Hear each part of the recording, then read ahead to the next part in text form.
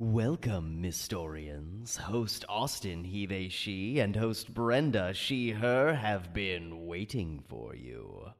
Come along for Secret Histories of Nerd Mysteries.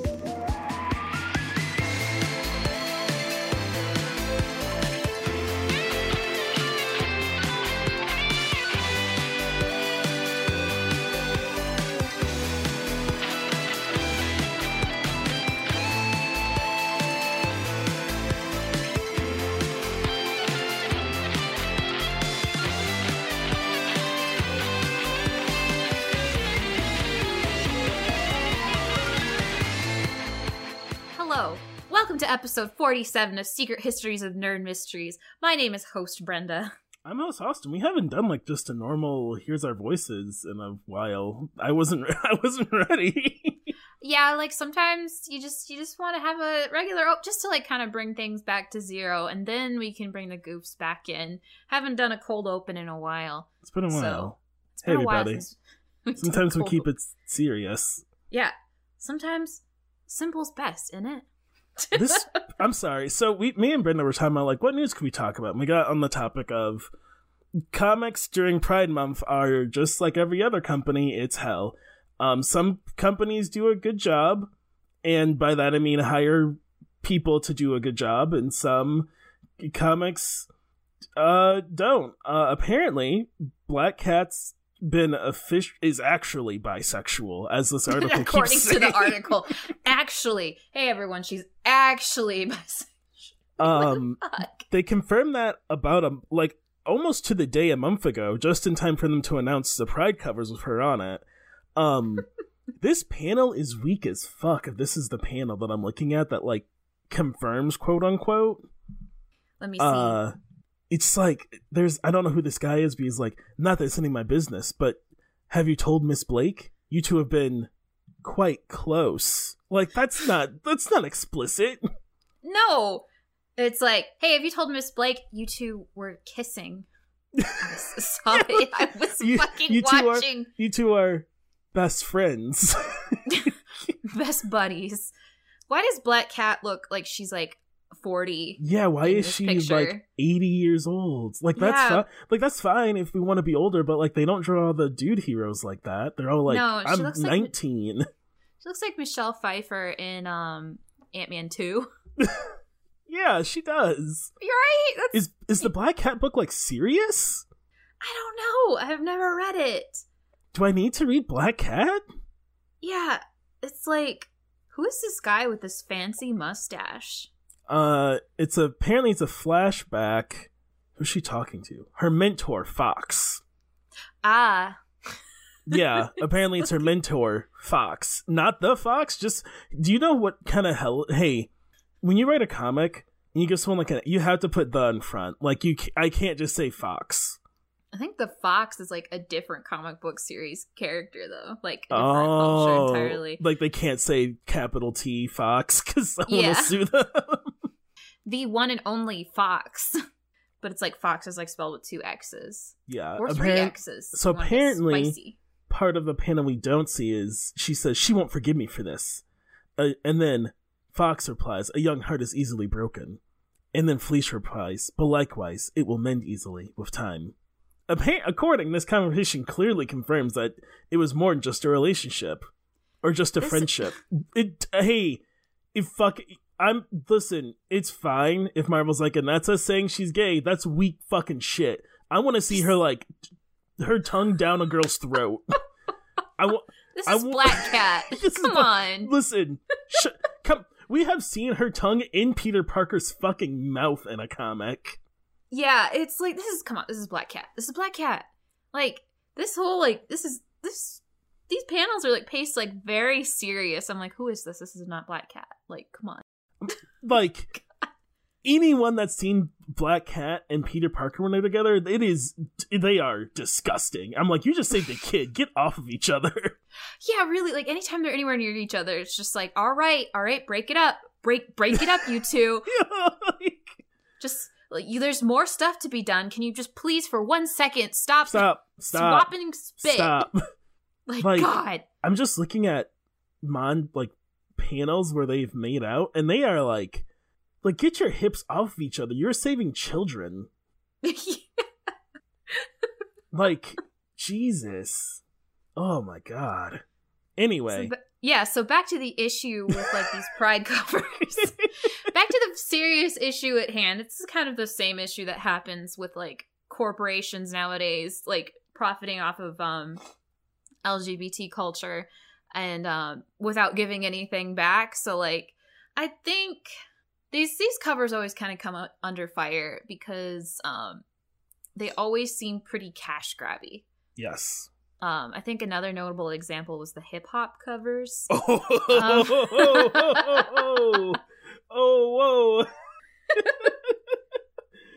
Oh, wow. Sorry. Hey, Marvel. Who is like, yeah, for Doctor Strange, we'll do Jay-Z's The Chronic cover.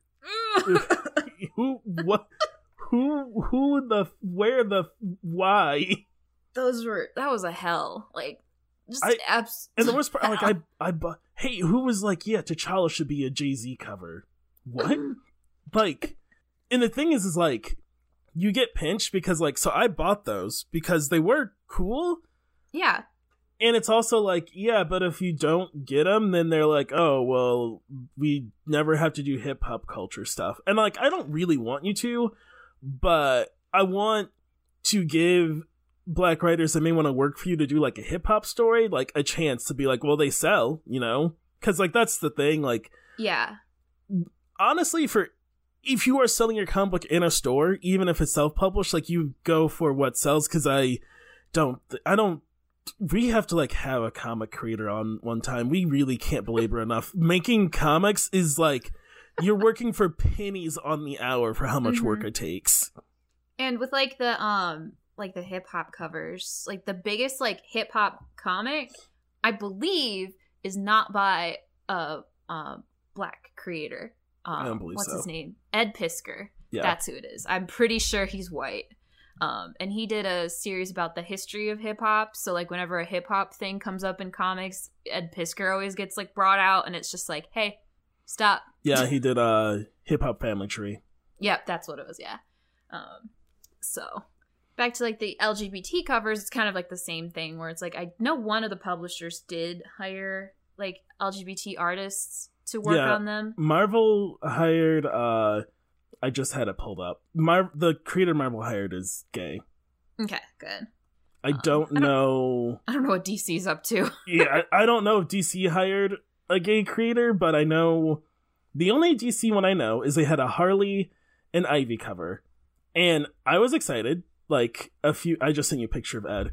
I was excited, like a few other people, because hey. That's another one. I'm like, no, they're not just like nonchalant about it. I don't know if you've met Harley Quinn. Have you met Harley? Have you seen the character you've made and decided to make a certain way, but when she's gay, you make a different way? The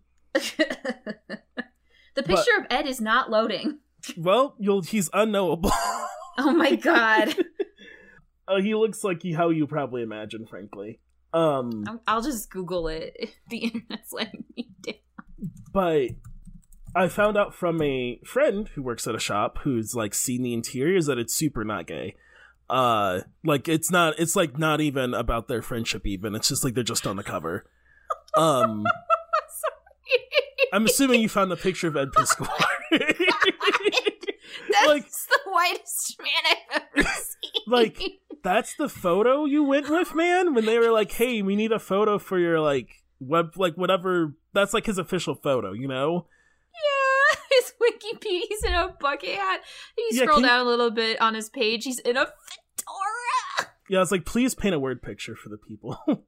Yes, okay, so imagine the whitest man you know, with like those little tiny oval glasses, you know the ones, and a fedora and a t-shirt. Hip-hop family tree. Hip-hop family tree. Sorry, Austin, what were you saying? I was just yelling about DC, about the so that's more of a cash grabby one, and that's usually what we get is like, I feel like for Pride one year they had like Wonder Woman on a cover, and that's another one you're like, well, yeah, but like, are you gonna say it? And they're like, what?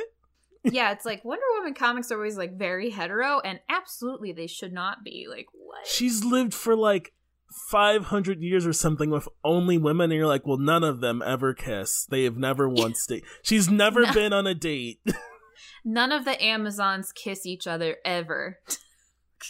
Like, Come on. shut up. Like, grow up.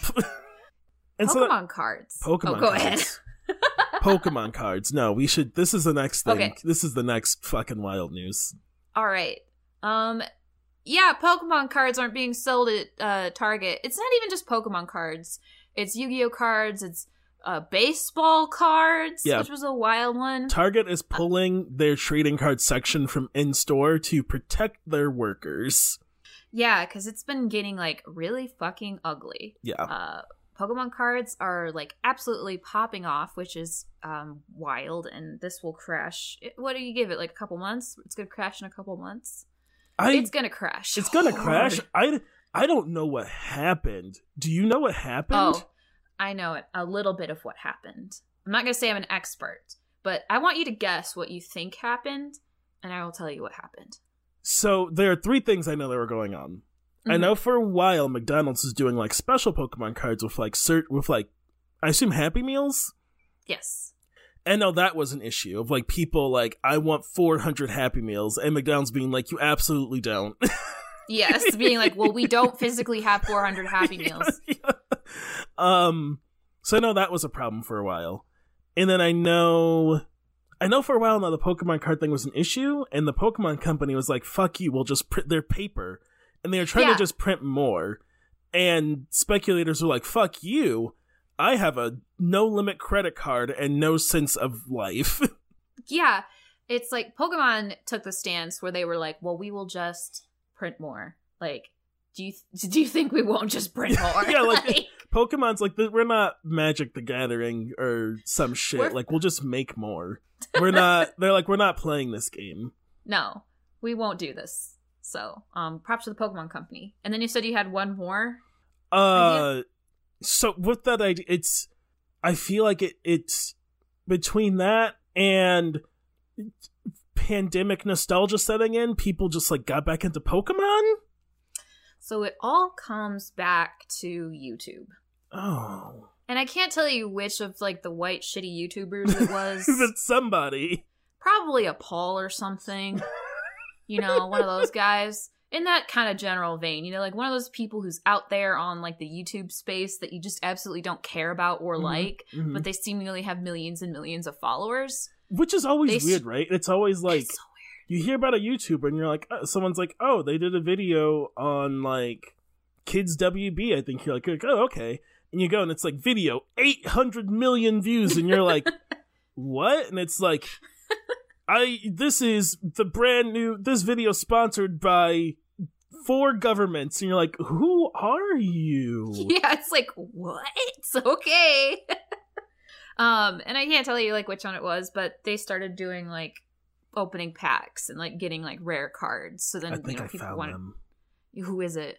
Well, this first video is from January, and it's about getting a $4,200 Pokemon card. Unlisted Leaf? Anyway, continue. Yeah. And it's just like, just start opening Pokemon cards and being like, I got this one, and it's like really rare. And people were like, oh God, I want the rare one too. So like all the followers kind of like started getting out there and like buying all the Pokemon cards initially. And then after that, like kind of like speculators were like, oh, this is the thing we do now. And so then like just like hardcore speculator collectors are like coming in to buy Pokemon cards now too. And, like, those people are always shitty. Like, we saw them, like, back in the Beanie Baby era, in the comic book era. Yeah, like, collectors are... Not collectors. Collectors are fine people who just like a thing, and they're like, I buy every Pikachu. They're like, I'll pay $100, I just want it. I'm not gonna sell it. I will own every Pikachu. Speculators are terrifying people. Terrifying. These are like people who like push kids over, who will like yell at employees. Like these are the people. This is the reason why Target and now very recently Walmart is not going to be carrying cards anymore. Yeah. It's really shitty, and I hate that it's Pokemon cards, especially because like I was really looking into like last year. before I lost my job, which was 2 years ago now. Mm-hmm. I was looking into like buying old boxes of like the original Pokemon cards, just so I could like have that feeling of opening a whole box of original Pokemon cards. Mm-hmm. And it was doable back then, but not for me because I had no money. Right. And now it's like thousands and thousands of dollars. Right. Like, fuck. And it looks like that's what happened here. At least on this YouTuber. I don't know if this is the person who made it shitty.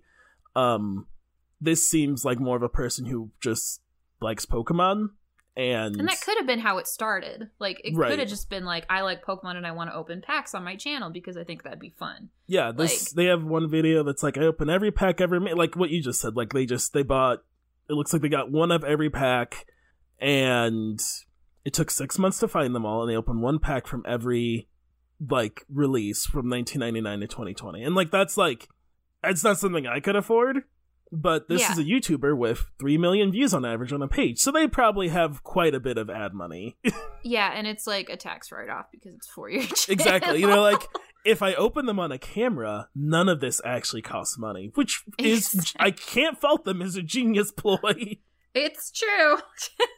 Yeah, so we saw this, we've also seen this, in fucking the McDonald's had this problem before with the fucking Rick and Morty sauce. The Rick and Morty sauce was like the previous time. Yeah, which I don't know if you didn't hear about that. So Rick and Morty did a bit about the Mulan Szechuan like sauce they released that McDonald's did. About because it was really good sauce. I remember it. It was. I do. Yeah. That was like right when chicken nuggets started tasting good. Do you remember when chicken McNuggets were like awful? Like they were sponges? Yes. They weren't chicken. You were like, this is not chicken. This is clearly not chicken. Yeah, every time I eat like a modern day chicken McNugget, I'm like blasted into the past, whereas like when chicken McNuggets tasted like garbage. Like, what was I eating? What did I put in my body for like, I hated them. Were we, like 6? Yeah, this was like young, and it was like, I hated them. I was like, please don't get me nuggets. My mom would be like, well, it's like a really easy, like nice, easy dipping snack. And I'm like, I hate them. They taste like sponges. So the sauce was good. And then Rick and Morty did this bit about like how they just think about the sauce all the time. The bit was I'll give it to Rick and Morty. It was kind of funny. Like I would do that bit. Yeah. It's a very like my sense of humor bit. It's just like out off the wall zany, like barely makes any sense. It's like, yeah, fine, cool, neat. Rick and Morty fandom, like every fandom, frankly, it lost its mind and started bullying McDonald's to bring the sauce back. Mm-hmm. McDonald's, I'm sure whoever is in charge of that McDonald's must have been like, what the fuck is a Rick and Morty? I feel like McDonald's, like younger McDonald's employees know what a Rick and Morty is, and they were like, uh-oh. Yeah. Shit's about to get bad. Or like maybe they were like grabbing. This happened with Pokemon cards too. Like employees might have been grabbing sauces too. Yes. And like sneaking sauces. It's so easy to do. But I don't know if any video evidence exists from Target, but there's video evidence of the Rick and Morty reaction. And if you want to get a glimpse of like what employees have to deal with speculators, like there were people on counters, there were people like having meltdowns in the middle of the like lobby. Like it is, you would be shocked what humanity will dissolve to when they get in that mindset. Yeah, it's awful. And like kind of similarly, in a smaller scale, like the Disney park toys that came out of McDonald's, like a couple that got kind of ugly too. Because Disney fans are kind of terrible. Yeah, it's just. I mean, the Target that I frequent here in Grand Rapids already had Yu-Gi-Oh cards locked up. You couldn't just get Yu-Gi-Oh cards. They were like behind a locked thing, and I don't play Yu-Gi-Oh anymore. They're behind the locked thing, and there was like anytime a new set came out, I knew about it, even though I don't play, because there'd be a note that was like 4 per customer or whatever. Mm-hmm. Because these people are just they have in their head that person in front of them or that kid grabbing the cards is stealing their like $1 million pack or whatever. Yeah, it's so toxic and like shitty. And like this has been going on like since when collecting started. This has been going on, you know, like Cabbage Patch Kids, like you know, people stealing Cabbage Patch Kid dolls out of the hands of children trying to get a hold of them. Same thing happened with Tickle Me Elmo and Furbies and, you know, everything. Like, speculators are just, like, dirty, nasty people, usually. Well, because the thing is, like, they create their own market, right? So yeah, so it's incredibly volatile. Because, like, with comics, we had it start when people started selling their old books. Like, when we hit, like, the 80s, 90s? 80s? I would say early 80s is kind of when it started. Because the bubble burst in the 90s. Yeah, 92 is around when things started to go bad. And so in comics, that's when it started with us. Like, people, like, started selling their old books, like their parents' old stuff or their old stuff or whatever. They're like, I don't need this anymore, right? And old comics are, like, like, any comic is a part of history. But the way old books were made, like, finding one intact is like, oh my god, like, I haven't, like, no one's seen this since, like, 19 whatever. Yeah. It's like any piece of history. It's like, it has value. And that drove people to, like, I feel like the 90s was like collector hell because they were like, this thing will be worth money because everyone wants it. And then speculators buy, like, they go to Toys R Us and buy every Cabbage Patch Kid. They go to Target and, you know, threaten employees and buy every pack of Pokemon cards. And now they're like, now I can sell these for $100 because no one else has one. They're like Mad Max warlords of things that don't matter. Exactly. It only matters for, like, a very small amount of time because they made it matter. But eventually that becomes, like, unstable and it collapses. And then people are stuck with thousands of Beanie Babies. You know? Do you know someone who got Beanie Babied? No, I mean, I have many Beanie Babies because they were, like, what were they, like, $4 a piece? I had, like, one that when when McDonald's did, like, a Beanie Baby thing, I got like, I got some, but I didn't, like, my grandma had some, I think, but we didn't, like, collect. The only thing I've ever collected in my life are Spider-Man comics. Yeah. That's been it. With Beanie Babies, like, my parents were working a lot, so they didn't have a lot of time to spend with me. So what we would do on weekends is we would go hunt down the new Beanie Baby. That was just what we did. So I still have them, but I have them because I like them. Like, they were never meant to be, like, their tags are gone. They've got, like, little dot marks on their tush tags to know that they were mine when I took them to, like, daycare to play with them. And I mostly just have them because, like, that was, like, a very important memory to me. Yeah. Where will I put them in the future? I wish I knew. Because you can't, like, put them on a shelf. If you've never seen a Beanie Baby, like, they're, like, crushed velvet. They're, like, mushy. Like, they're not easy. Like, they get dusty. They're not easy to clean. You probably have to spot clean them, I assume. You can throw them in the washing machine, but you have to be careful that they don't explode. Like, they're not an easy thing to have in your house to make look good and keep clean and free of dust. Yeah, you really just got to put them in a net and, like shove them all in, like, one of those stuffed animal nets and just, like, dump them all in there and be like, there's the Beanie Babies. There they are. Like, you know? So my advice to collectors is just collect what you like and not what you think is going to be worth money. Because you'll be upset when it's not worth money in a week. Yeah, and you won't know, like, what to do with it. After that. Anytime we talk about speculators and collectors, I think about that person who cut in line in front of me when I waited outside the comic shop. Listen, everybody. It was Spider-Man 800. I would always pick up my books on Wednesdays before pandemic, but I wasn't like a right when doors open kind of person. That I just didn't care. I'm like, I have my pulls. It's whatever. If there's a cool cover, like Brenda or one of our other friends will tell me, and I'll be like, oh, neat, I'll check it out. And that's it. But with Spider-Man 800, it was like coming to the Dan Slott's run, and they had a really cool variant. Like, it was the first time I was like, I want the $25 variant. I never care about it, but I was like, that one's really cool. It's up in my office right now. Like, that is why I wanted it. It's a good cover. I got this guy. Oh, go ahead. Yeah, so I get there at like 9:30, and like Brenda waves at me from the door, and she's like, "Do you want to wait inside?" I was like, "No, I'm fine." You're like I'm sure there's like a reason you can't let me in. It's okay. Some other guy gets there, asks if I'm waiting for the shop to open. I'm like, yes. Gets there at like 9:58 or whatever. Brenda opens the door, and it feels like he runs in and grabs it. Yeah, there was an unspoken rule about Wednesdays, is that you wait in a line, and usually this guy respected it, and he just decided today he was not going to respect Austin at all. So this guy runs in and grabs it, and this is a guy who would like throw a fit if he didn't get his way. Yeah, so I had to call the other store to get this cover for Austin.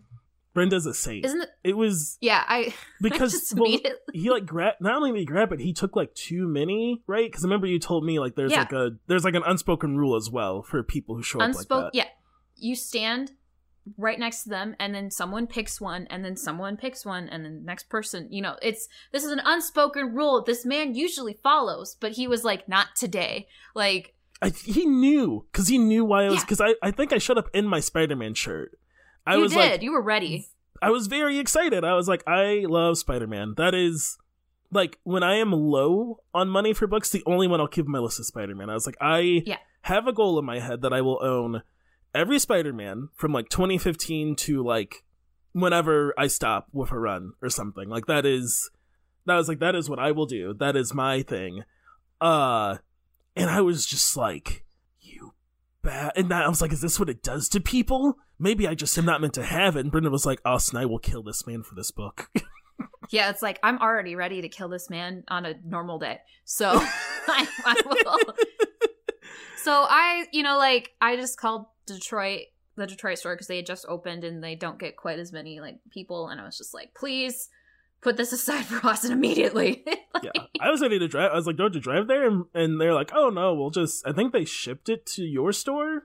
Yeah, they did, which usually they don't. They'll just, like, someone will come between, like, one of the owners will come between the stores and, like, take them eventually. But they were like, no, we're shipping this to Austin. I was like, oh. So nice. That was my interaction with, like, and it felt aggressive, right? Like, that's why I didn't say anything to him, because it felt like a person that would, like, go ballistic. And that is... Yeah, and that's why, like, I didn't I called the other store. Because I knew. I was like, no. Yeah, I had previous altercations. So if you work for Target, I'm glad that Target's taking initiative, right? Yeah. That they're like, hey, we can't have you fucking coming in here like that, so you just can't get it. It sucks because like now kids can't go in and get their cards, but they weren't able to get them anyway, and this is like keeping people safe. Yeah. You know, the people who are angry at Target or Walmart for taking these precautions, like, you're not the person who's being intimidated by these, like, grown adults. Can you imagine being a Target worker, thinking about getting a summer job, and you walk in and, like, or, like, say you're a teen. High school's going to be out soon. Mm-hmm. You're like, I'm so excited to get back to work at Target for the summer or whatever, because I know Target hires a good amount of teens during the summer. Yeah. And you walk in, you see, like, a grown adult screaming at one of your adult coworkers, and you're like, nope. Yeah, exactly. Like, it's... chill out. It's fake paper. Jesus. I'll print you paper. One. Chill out. They're so easy to counterfeit. Pokemon cards aren't even on, like, the good cardboard. They're on, like, paper. No. Because they're for kids. Yeah. They're just meant for kids. These aren't magic cards. Like, come on. I could, with a weekend, I'm pretty sure me and Brenda can make a full set of Pokemon cards. Yeah, and then just have them and be like, well, these are just our homemade Pokemon cards, and they'll be very meaningful. They're worth $4 million. $4 million because they're one of a kind. One of a kind Secret Histories of Nerd and Mysteries counterfeit Pokemon cards. Jesus. You can't get them anywhere else. From the same room as Brenda's hot tub. I made them on top of the hot tub. I used it as a table. Is there a watermark? Yeah, from the hot tub. From the hot tub.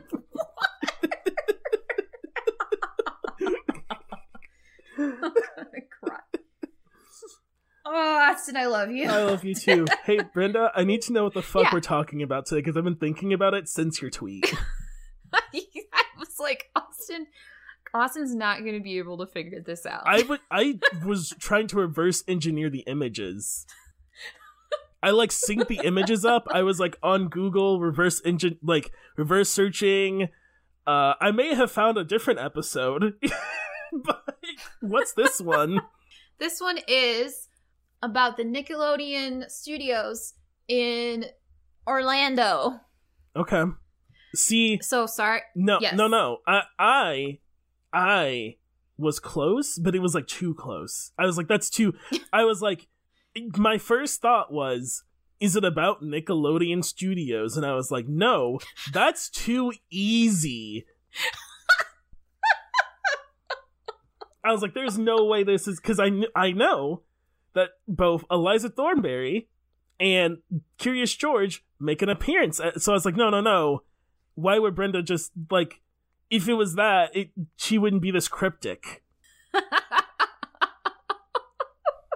Yeah, it's that. Well, those images actually aren't from Nickelodeon Studios in Orlando, and I will explain where those images came from towards the end of it. Okay.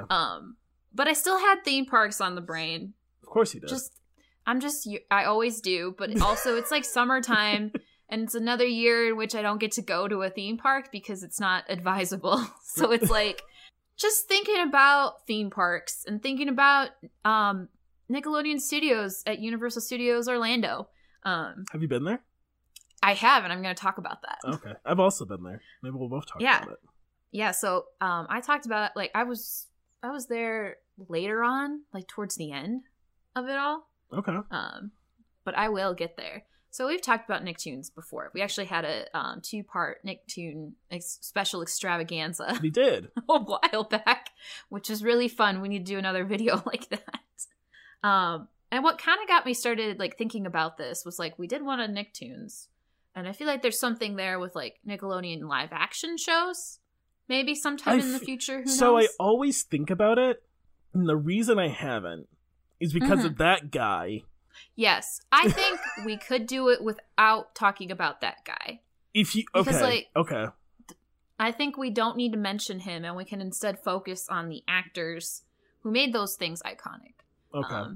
So I think something's there. We can discuss it later. For sure. But I didn't feel like researching for that like thread, so I was just like, well, they filmed them in Orlando. So you know what else is in Orlando? And I just got thinking about how interesting it was that this was like a fully functioning studio in Orlando. Mm-hmm. And like that whole period of time where Universal Studios Orlando was built initially to be a functioning film studio in Florida. That's why when you go to Universal Studios, all of like the rides are in like big sound stages that are numbered. When the park first opened, a lot of those sound stages were real sound stages.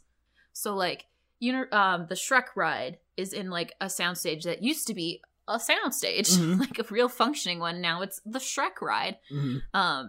It's just very interesting as a concept that was something that they really, really tried to make happen.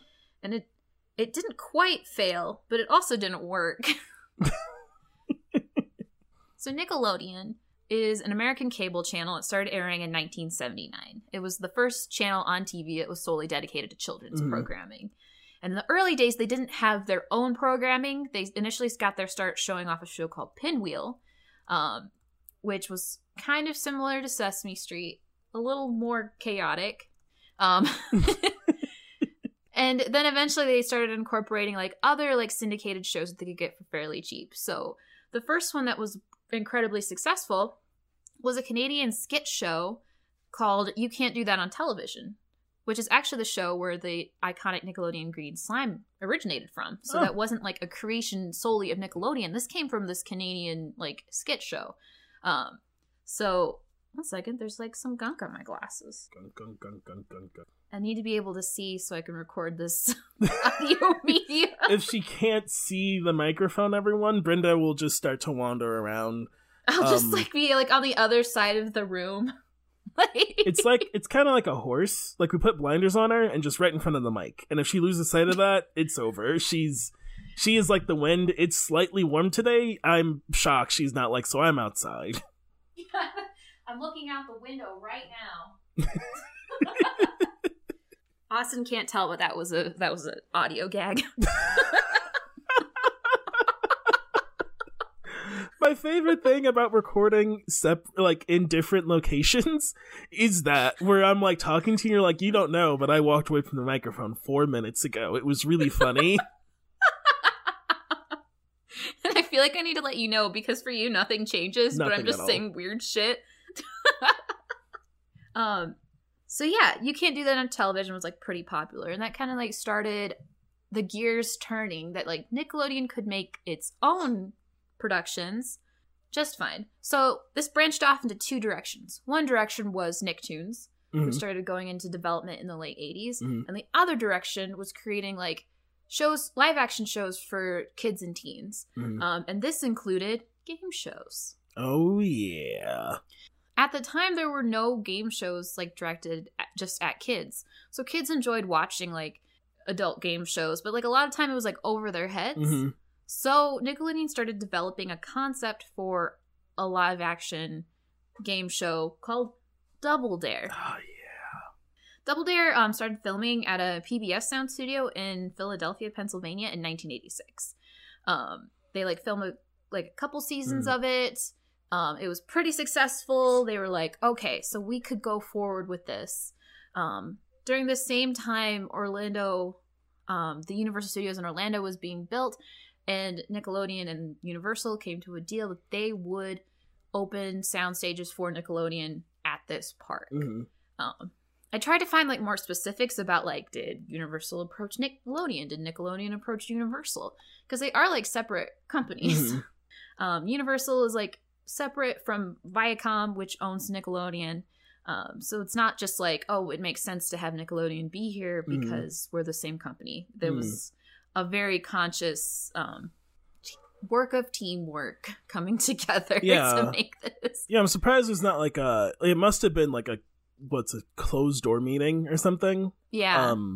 But even then, so you think about like when we get big announcements for movies and TV shows and stuff, that's usually because there's a quote unquote closed door investor meeting, but they know the investors are going to talk to some sort of news outlet for like a big scoop. So they just tell us what they told them for TV. Yeah. But I'm guessing, I wonder if back then it was just like, there's not internet, who are you going to talk to, you know? Exactly. They were just like, we can't actually just keep this secret. Or maybe it was like published in like a newspaper that I couldn't find or something. But I did hunt for a very long amount of time to try to like get more specifics on like how this went down. Yeah, some business people shook hands and now Nick has a spot. Pretty much. Now Nickelodeon is part of this theme park. Nickelodeon Studios was an opening day attraction at Universal Studios Orlando when it opened on June 7th, 1990. And they utilized the sound stages 17, 18, and 19 near the front corner of the park. It's not really a corner. It's like off to the side. It's not near the back. It's like weird because you're like walking down this like big like freeway, big aisleway.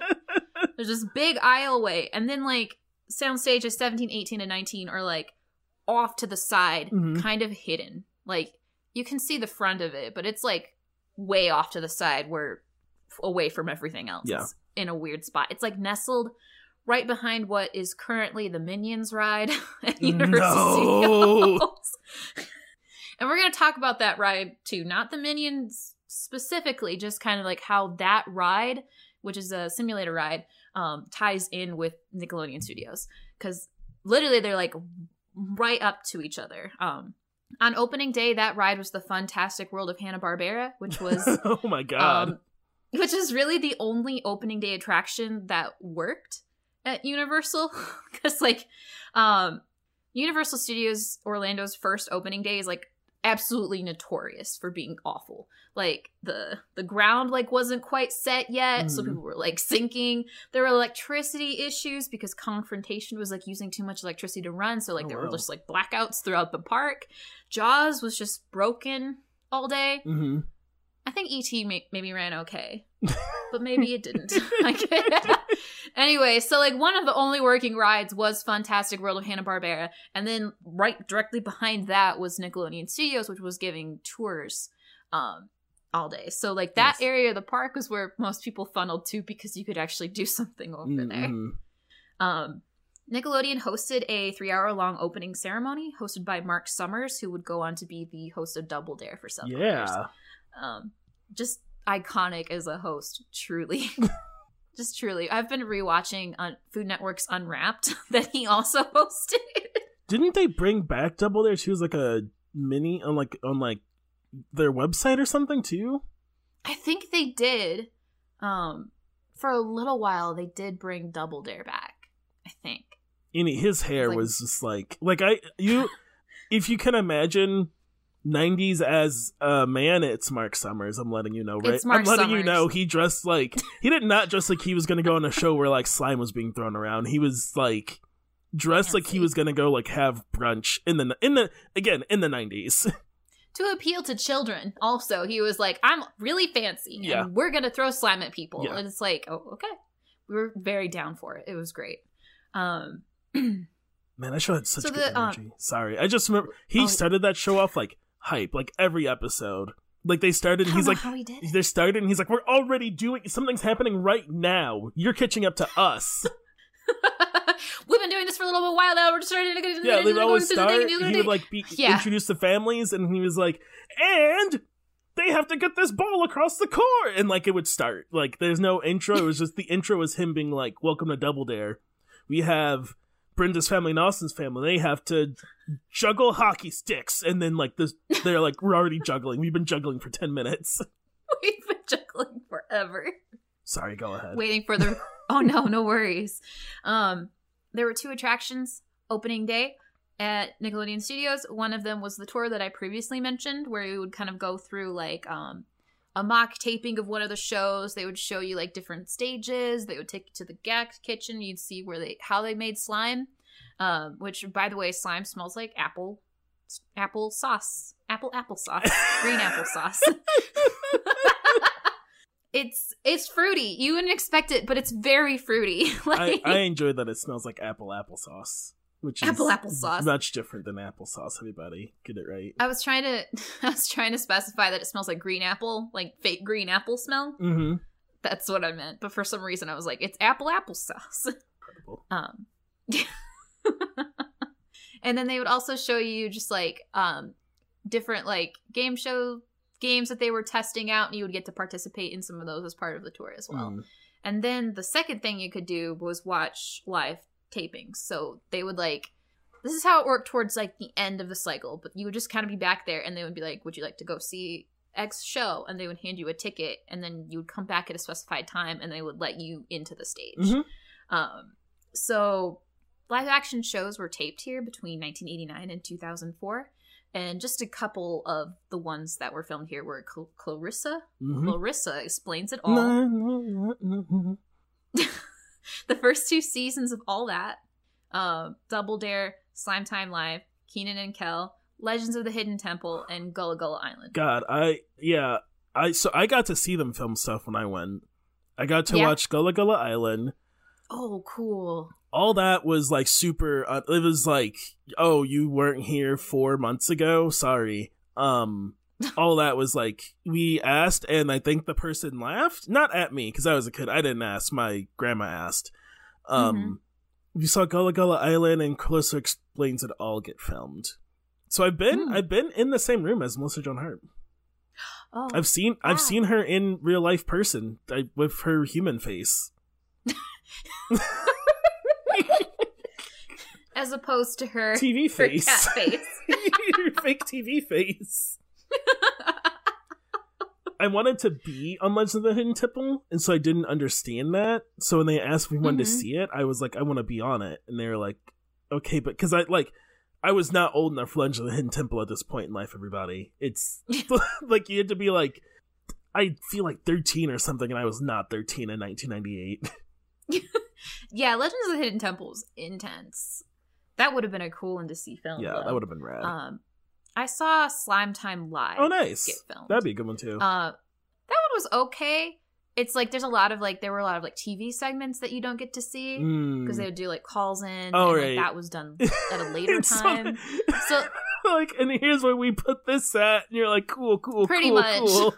Yeah, it was like, okay. And then of course you get slimed. So like how that process worked is that because you saw 2 in which you did not get slimed, but I saw one in which you get slimed.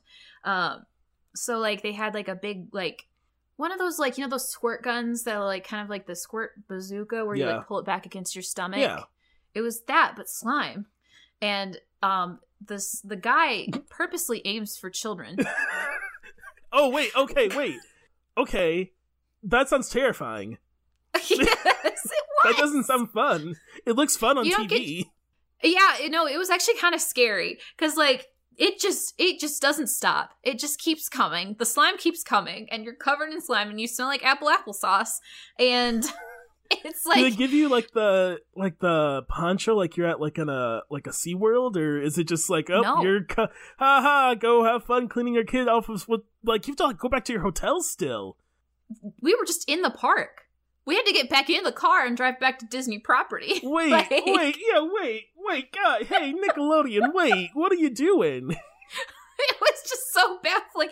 And I know that they purposely aim for kids because my dad, nothing. He had a little bit of slime on his shoe. That's it. Wow. Just nothing. He did not get slimed. Well, I got just... completely. Oh, also, I was wearing a shirt with Tigger on it. Mm-hmm. And I had to turn it inside out.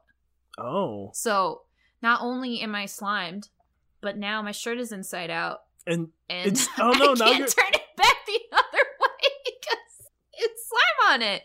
Oh, you turned it inside out previously, so you didn't get slime on Tigger. No, they made me. They were like, you have to turn your shirt inside out because we can't have Tigger. Oh, okay. Because he's a Disney. They were like, we can't show Tigger on Nickelodeon. And I was like, oh, so you walked up and they're like, hey, what the fuck are you wearing? Pretty much, they were like, you gotta go turn this inside out. Listen, you can turn it inside out or get the fuck off from my property. What were you thinking, child? You went to Universal Studios in a Tigger shirt? How could you? How dare you? Fuck is what are you thinking? I'm gonna fucking throw you off this building. Gee, I'm so angry.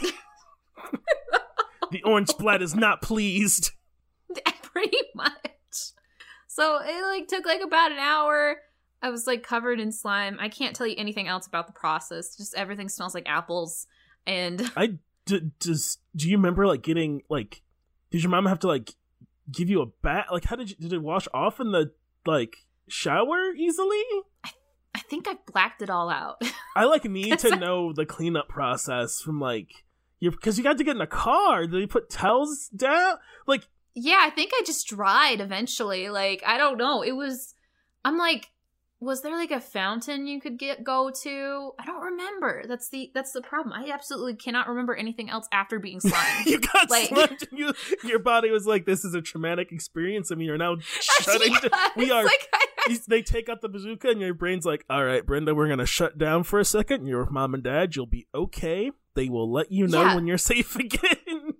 This will be a fun anecdote you can tell on your podcast you have in 20 years or whatever. Like, because even when I was a kid, frankly, I would see people get slimed and think, that looks terrible. That does not look fun. Yeah, well, I hate getting wet. Like, so I hate rides in which you, like, get wet. So, like, Splash Mountain, no. Like, raft ride, no. Is the slime wet or sticky? It wasn't super sticky, I don't think.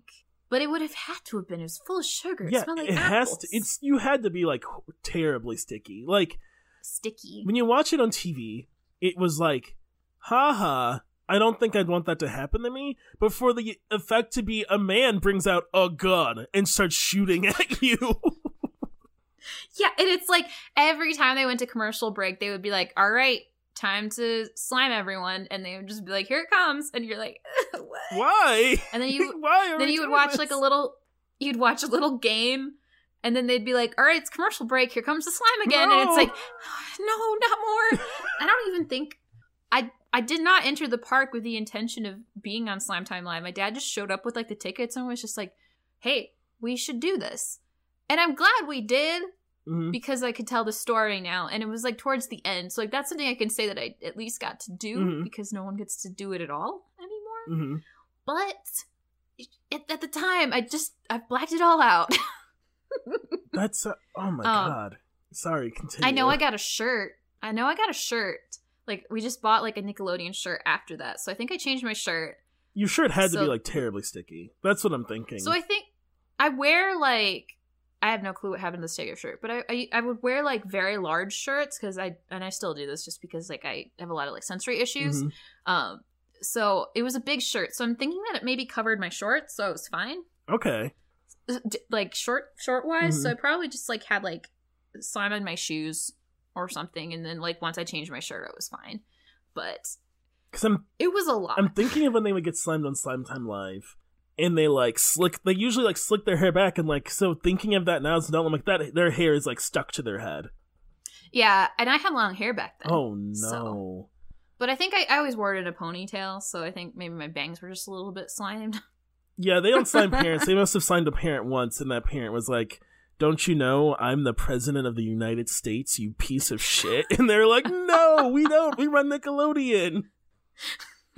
Obama's just like, then perish. In this alternate universe where Obama was the president in the 90s and then was president again. In this world, Obama became president in 2004 and then became president again. It's okay. It's fine.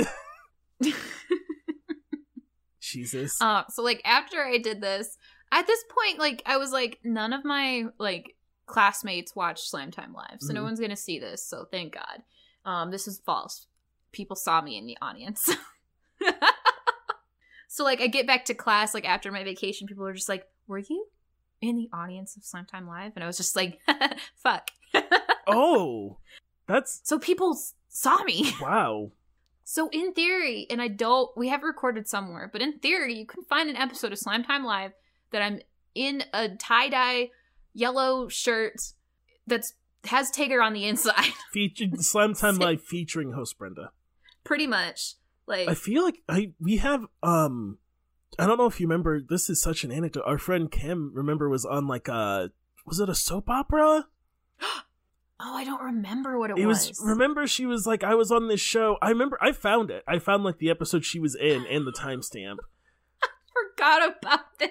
And then also her other friend Charlie was like, I was in a show. She was like in a movie or something. Yeah. And I was like, wait, well, why were you both on TV? I forgotten about that. So I've been on TV. I was on TV in Japan. Oh yeah. Yeah. So we're all famous, everybody. Spoiler alert. We've all been famous. This is the reveal. I didn't get to be on the Disney Channel in Australia, but I did get to be on Nickelodeon. Have I told the story about how I tried out for a Disney Channel show twice? Wait, have I not told this story? No, what are you talking about? What? It's a wild story. There was a very brief time when I was still living in where I live now. Mm-hmm. And I don't know, like a guy from high school just reached out to me and it was just like, hey, I'm trying to be an actor, but right now we need like X type of actress and that's you. Mm-hmm. And I was just like, huh. Okay. So I fill out all this stuff. Actress. Yeah, that's totally what I do. I'm like, sure, I'll do it. So like I fill out everything. It turns out the show, it's called The Wannabes is the name of the show. Okay. And it was supposedly a Disney production. Never aired here. Uh-huh. Aired in Australia. Mm-hmm. I don't even know if it aired on the Disney Channel in Australia. But it was filmed in Howell at a high school. Hey, what? Yes. They had this whole high school in Howell. And this is during the school year, so I don't know what was going on. They like redid this whole high school, like all up to tape this show in Howell. This is when Michigan had like the filming incentives. Mm-hmm. And things got pretty exciting for a hot second there. Mm-hmm. And so they were just like, yeah, just show up and audition for this part for this show. And it was just like background character. But they had me read for like a sassy Latina. Oh, Jesus. Oh, wow. I was like, oh, fuck. That's really missing the mark on who you are, huh? It was like, oh, beans. I can't do this. But I tried, and I tried twice for different parts on 2 separate occasions. And I didn't get in either time because turns out I'm not an actress. I mean, that's so cool. Also, I looked it up. It is created by someone who worked on Disney's Jump In and The Proud Family. Oh my god. It follows the lives of classical performing arts high school students who want to be pop stars. Despite not being produced or filmed in Australia, it did air on ABC 1 and ABC 3 in their tween-oriented time slot. Oh my god. It was filmed in Hull, Michigan. Oh, it was... Did I say Hull? Yeah, it was filmed in Hull, yeah. Michigan. It was supposed to be done in Houston, Texas. But it was... they were... But it was moved to Michigan, and they filmed it at Parker High. What the fuck? What? Imagine going to that high school and they're like building a set around you for the weekend. You're like, what's going on? It's this show for Australia. What are you fucking talking about? Shut up. Australia? What? I remember, like, I think the second read I did was like for like a groupie for like a band that was like based on the planet. So it was just like, I love the Planet band. It's great. I need to watch this show to figure out who the fuck you could have been, because that... I tried to find a clip of it. Like, I was reading the script, and I was just like, oh, fuck, I can't say this. I can't make this meaningful. Like, I hate this. This is bad. Like, wow. I can't physically do this. That was how I was almost on, not the Disney Channel, ABC in Australia. Yeah, so I don't have a segue back for you. I've dragged you pretty far from your topic. You want to tell me more about Nickelodeon Studios Orlando? Yeah, I can't believe I haven't shared that on the podcast before. Wow. So, back to Nickelodeon.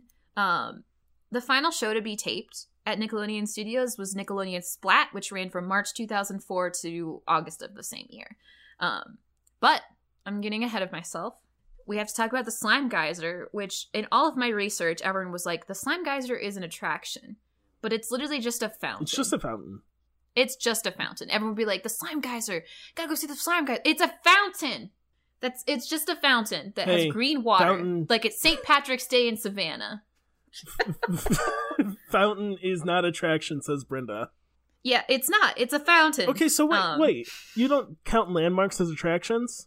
Not when I'm at a theme park and an attraction is a roller coaster. Hey, Brenda said get your game fucking up, Nickelodeon. Yeah, they were like, we don't have a ride for a long time. Don't worry, they will have a ride. Don't stress it, I'm getting there.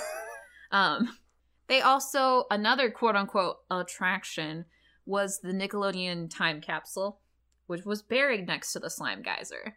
And it was buried in 1992 in front of Soundstage 18, and the contents of this capsule were voted on by viewers. Do you want to know what the time capsule had inside of it? Oh, I was going to ask if it's opened. It is not opened, and I will get into that in a little bit. So it contained, and they did it live, so we know exactly what's in the time capsule, so it's not a surprise. It's going to be a surprise to see how some of these things have held up over the course of time.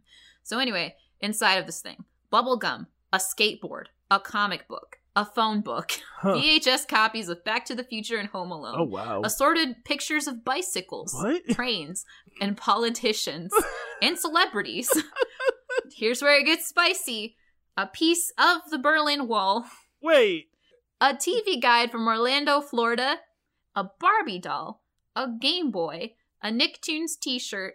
Michael Jackson CDs. Twinkies. An issue of Nickelodeon magazine. Rollerblades. A can of Nickelodeon Gak. Reebok pump sneakers. A copy of the book on endangered species. Hey, I don't. You tried to sneak that Berlin Wall in there.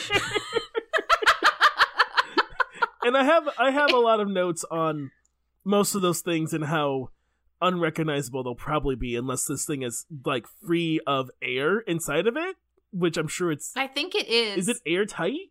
I hope it's airtight because there's Twinkies in there. If it's not airtight, that thing is going to be terrible to open. We're not going to open it until 2042.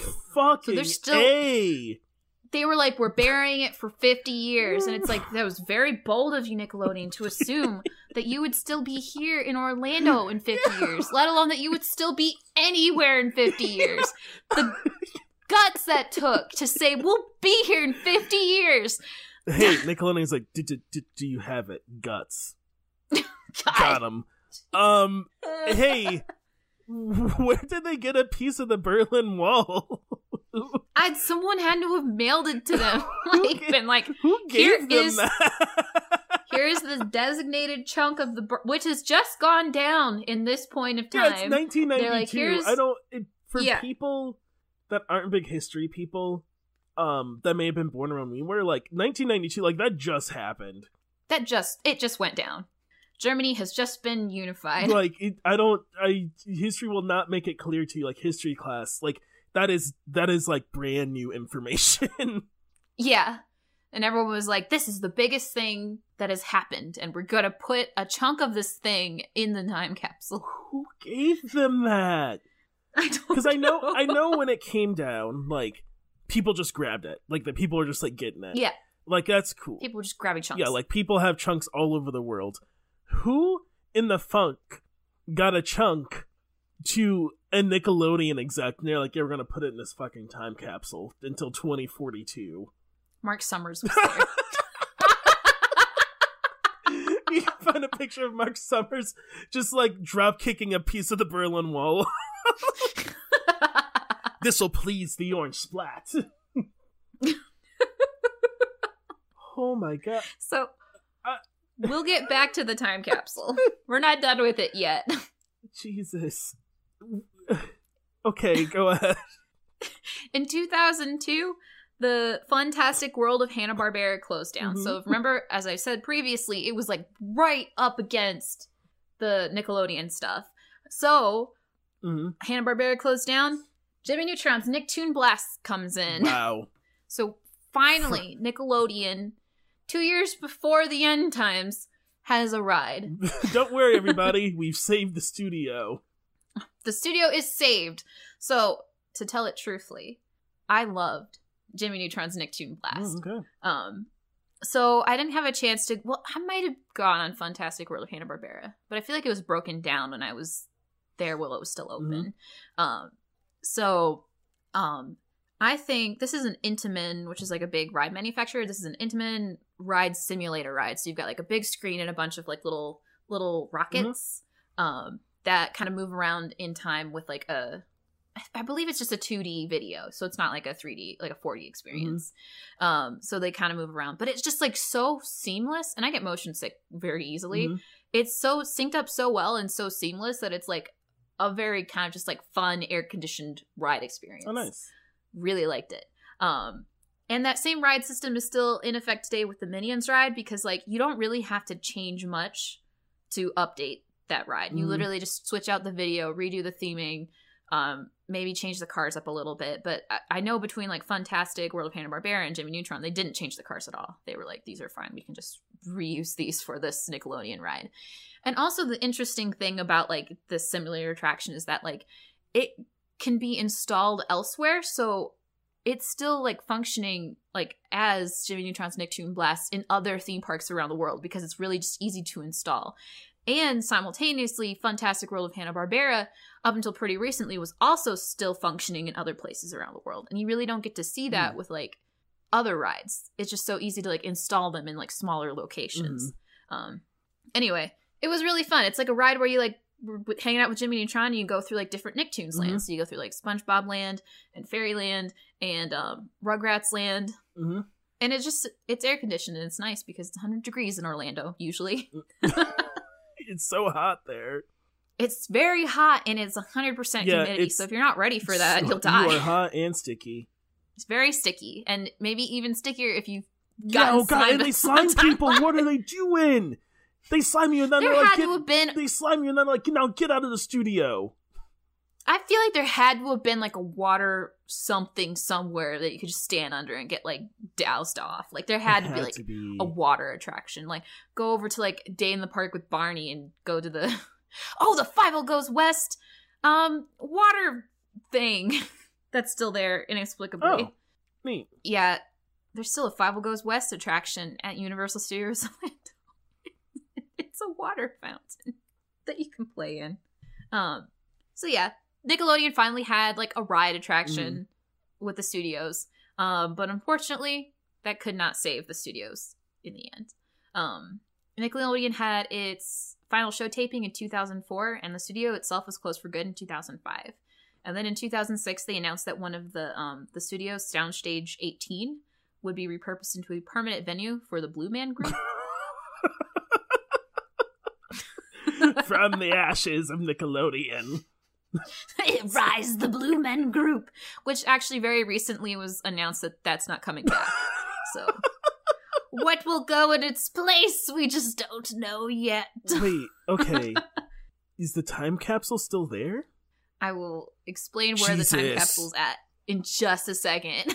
So Nickelodeon's not filming there, but in 2008, they would briefly return to Universal Studios for one last time to do a revival for Guts, as you mentioned earlier. Guts. And that's all I can do before the orange splat falls in my house. It was like a new version of Guts, but it was actually primarily filmed on sound stages 23 and 24, which is like a little bit down the street from the original ones, but they did use the old break rooms in soundstage 19. How did you... Sorry. Hey everybody, Brenda, how the fuck did you find that out? Where did they tell people like what break room they used? It was just, I like watched a couple videos and they mentioned it, and it is actually just on like the Wikipedia page for the show, like for the new Guts show. Who's making these wiki pages where they... Listen, even in the video, why are they like, yeah, we use the break room, and like, why are you telling me that? It's because, like, theme park people are very obsessed with, like, knowing what goes on in a space when no one's using it. That's absolutely wild. That'd be like if we, like, that's like if we got popular, right? And we're like, on a Q&A or whatever, and we're like, oh yeah, we used break room 10 for this Comic-Con. Like, what? I'm not gonna fucking tell you where I pee. That's so... Yeah, so it got really specific, and I was like, well, this is interesting information to my theme park brain. No, yeah, all Brenda knows is theme park and failed restaurant, so... So the Slime Geyser got moved after 2000, or removed after 2008. And the time capsule, we're back to the time capsule. The time capsule looks like it got moved originally to the Nick Hotel, which was like a little ways outside of Universal Studios. Right. The Nick Hotel was like this pretty large hotel that was like Nickelodeon themed. It looked really cool. And it did look cool, but towards the end it got really bad. Things got really bad there. I feel like that's the theme of this show. People are like, oh yeah, I remember, like, yeah, it was real fucks. Yeah, there's an episode of the Defunctland podcast that goes into, because like Defunctland is a YouTube channel, and which kind of went a little bit into like kind of what happened in the demise. But then there's an episode of their podcast where he interviews a former manager towards the end, like one of the last managers there, and she's just like being like, oh yeah, well, there was a lot of heinous things happening. Heinous? Just like how they would have to, like, if there was like an accident in like the water park area, they'd have to like shut everything down and like it's an absolutely wild ride. They were like, oh well, like there were like water leaks here, and we'd have to like, everyone was really angry at me all the time, and just like it just evolved into absolute nonsense. Wow. So the hotel closed in 2016.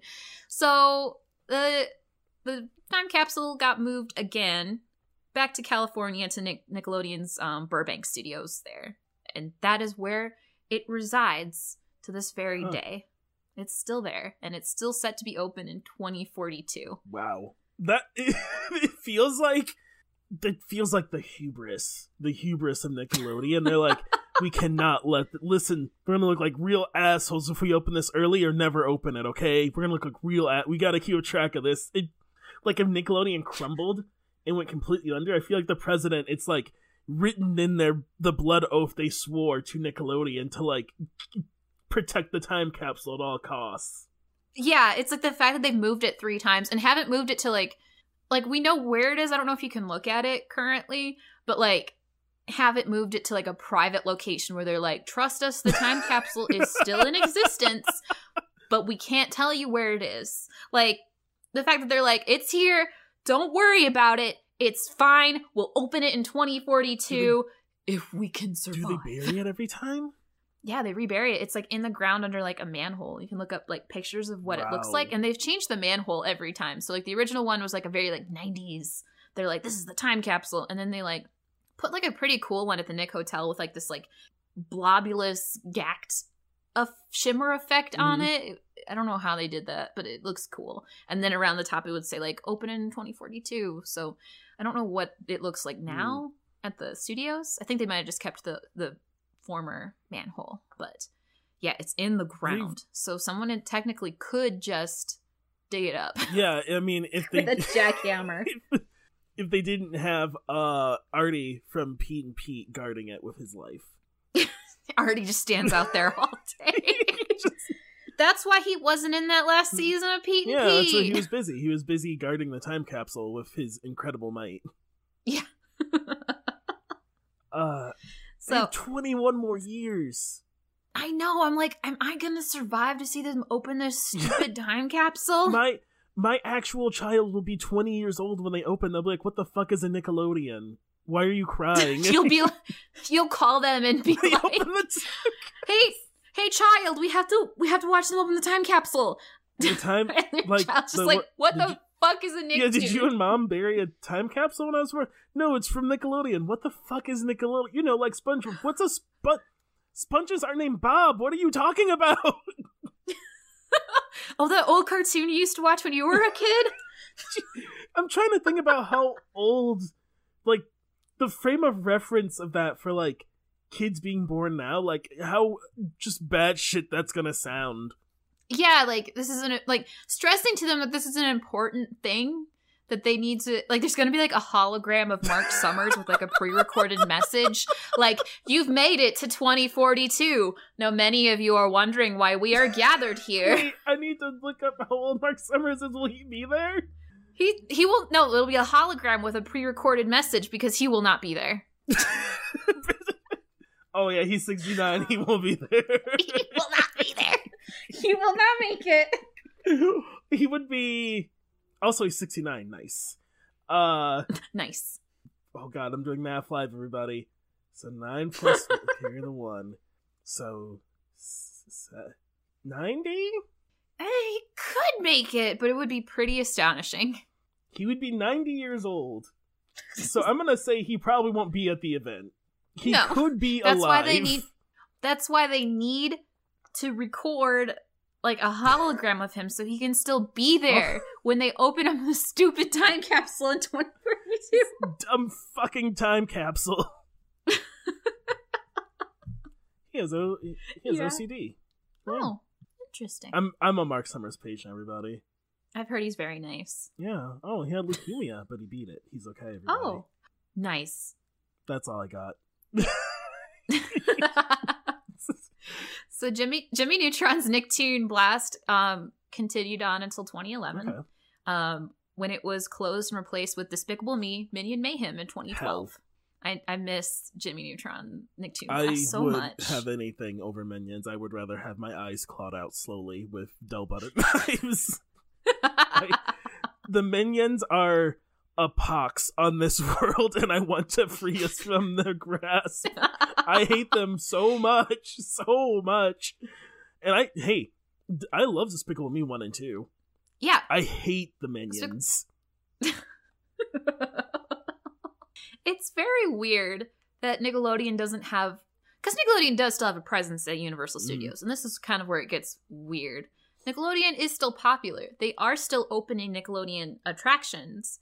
The Nickelodeon Nicktoon Universe just opened it at the American Dream Mall in New Jersey, like last year.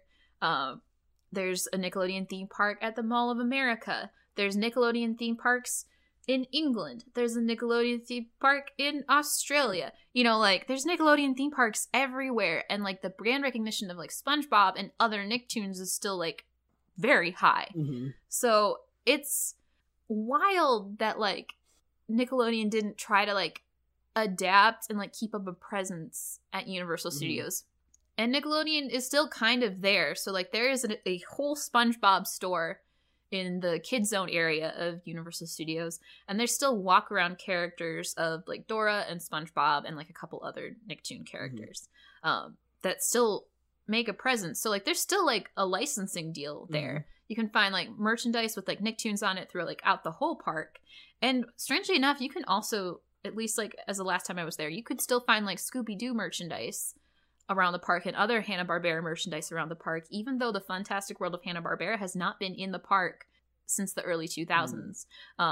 There's still Scooby-Doo walk-around characters and Scooby-Doo floats in like the Universal parades, and it's very interesting that like they don't have a presence there, but Fievel Goes West has a fucking water attraction. Do you think so? And so my working theory. Yes. The Fievel Goes West water attraction, I think, is like, it's Florida. You could be like, it's a webcam water attraction. You know, I think it's a water thing and it's hot. Yeah. There's also a Curious George water attraction in that same area of the park over there. I see. Kids Zone is just, I see. Yeah, Kids Zone is baffling because Kids Zone is a Curious George. Yeah, Kids Zone is a Curious George attraction. Up until very recently, a Barney attraction, a Fievel Goes West attraction, a Woody Woodpecker attraction, a Bullwinkle store, and the E.T. ride. Yeah, that Bullwinkle store can't sell shit. There's no fucking way. Yeah, I'm wondering if, like, the Bullwinkle store might have been made into the SpongeBob store. That seems like it would make sense, right? Unless it's, like, because kids, like, it's also, I think, the thing with brands and kids, like, if you have brand recognition, that's cool. If the kid is, like, 7 and younger, they don't really care. They're just like, that looks like a thing I would like. My brain says buy it. Yeah, it's just very interesting. Like if you put a Bullwinkle thing next to a SpongeBob thing, a kid will probably go for SpongeBob because like culturally they just know what that is. Yeah, and he's yellow. But the way kids' brains work is like if you make it a thing that a kid will think is fun, they will want it. It doesn't matter if they know who it is. Yeah. Because they don't know what anything. They don't know shit. They're like, what's this like, you could get them a Bullwinkle plushie or whatever. If it's soft and looks cute enough, they'll like it. And then they'll like you could show them old Bullwinkle cartoons and they'll like it. And they'll be a weird kid who likes a cartoon from like 800 years ago. But they'll like it. Yeah, that was always me. But the other thing I was wondering is like, with Nickelodeon and with what Nickelodeon's like begun to kind of like corner in as their market, because I feel like when we were growing up they tried to grab like kids like preschool, like 4 to like 13, like early teenagers.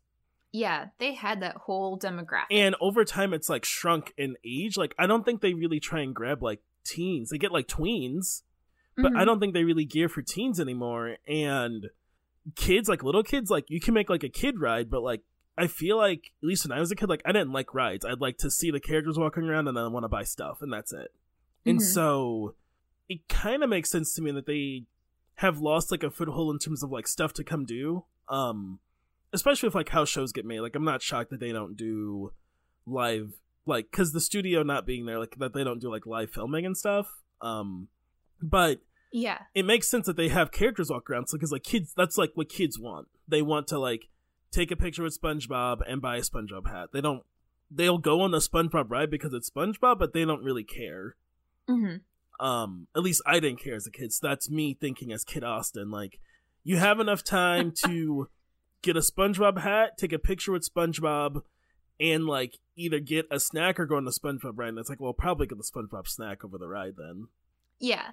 Well, I think like that whole quarter of Kid Zone, and I get that like maybe like Universal doesn't want to have deals with like outside companies because they're kind of in like a really weird spot currently, because like they have the Simpsons area, which belongs to Disney now. They have Harry Potter area, the Unnameable Boy Wizard area, which belongs to Warner Brothers. They have the Nickelodeon stuff, which belongs to Viacom. They've got, what else is in this park that they don't own? Is Universal just like, now everybody play, like, I feel like meetings must be like, all right, now everybody play nice. We've taken away all your knives.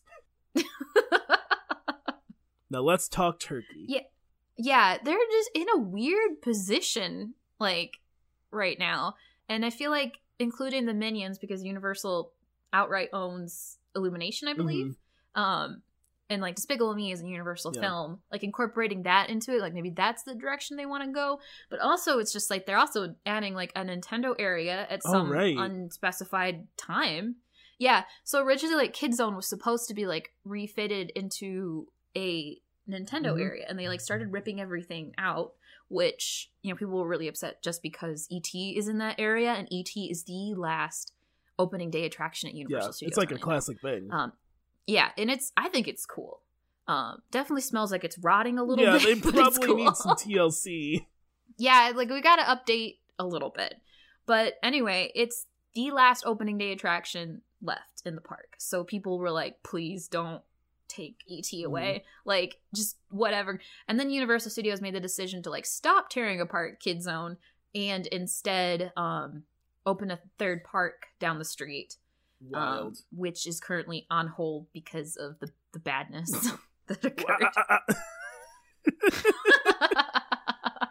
I imagine, like, can you imagine being like one of the workers for like demoing? You're like throwing a sledgehammer through a wall because demo is fun, and they're like, hey, we gotta stop breaking it and put it all up, we're gonna open a new one instead. You're like, what? We gotta put it all back. We didn't keep it, we threw it away. Well, we gotta make a new one.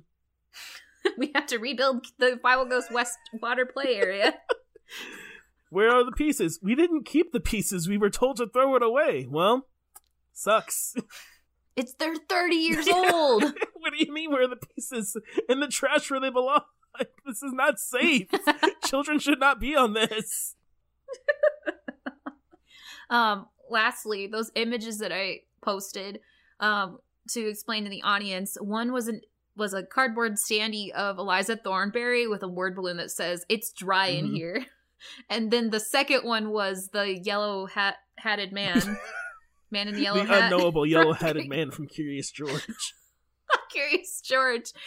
With the same word bubble that says, "It's dry in here." And those two images were from the Nickelodeon Blast Zone at Universal Studios Hollywood, which was kind of like built in reaction to the fact that like there was a Nickelodeon area at the other park, and it was more so a water play area that was Nickelodeon themed, and then like the inside portion, which was originally like Wild Thornberries, was like this like pretty cool looking like foam ball throwing experience.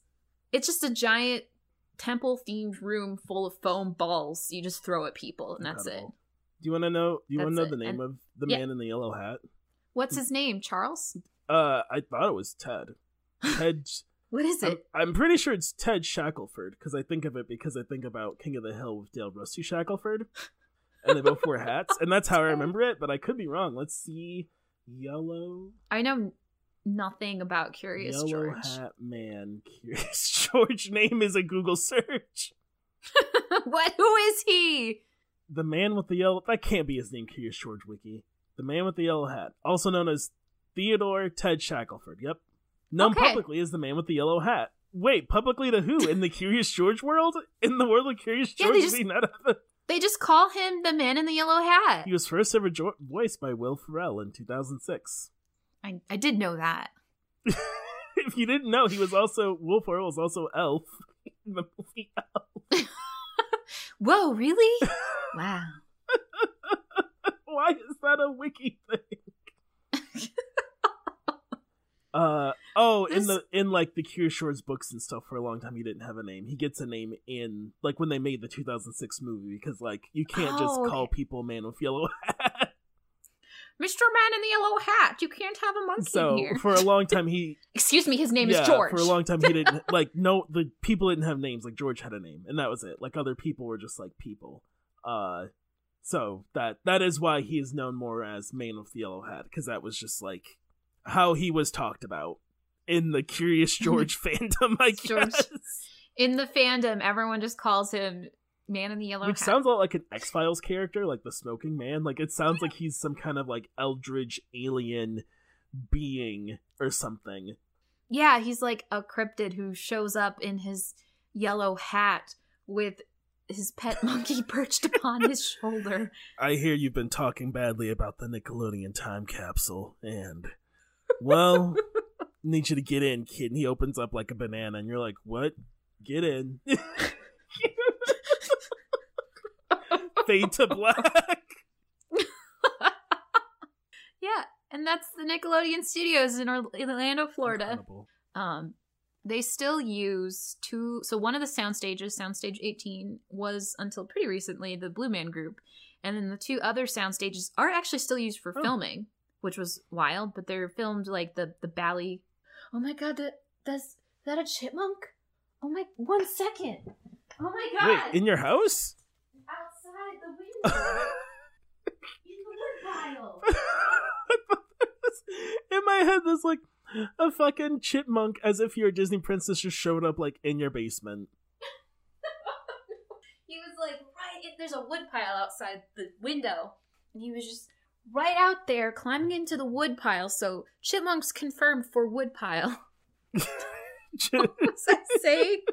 There's the stages. One was Blue Man Group, and the other is the Bally fitness company. Oh. I think that's what that is. Yeah, so they have two shows that they film in like daily for like local television in these two sound stages, which was pretty wild. I was like, they still use them? Because like over the way at Disney Hollywood Studios, absolutely no filming gets done there anymore. Well, that's because that's where Mickey's hiding stuff. Yes, and all of the sound stages there. You don't hey, why don't we use those sound stages? What sound stages? Those over there? Get in, kid.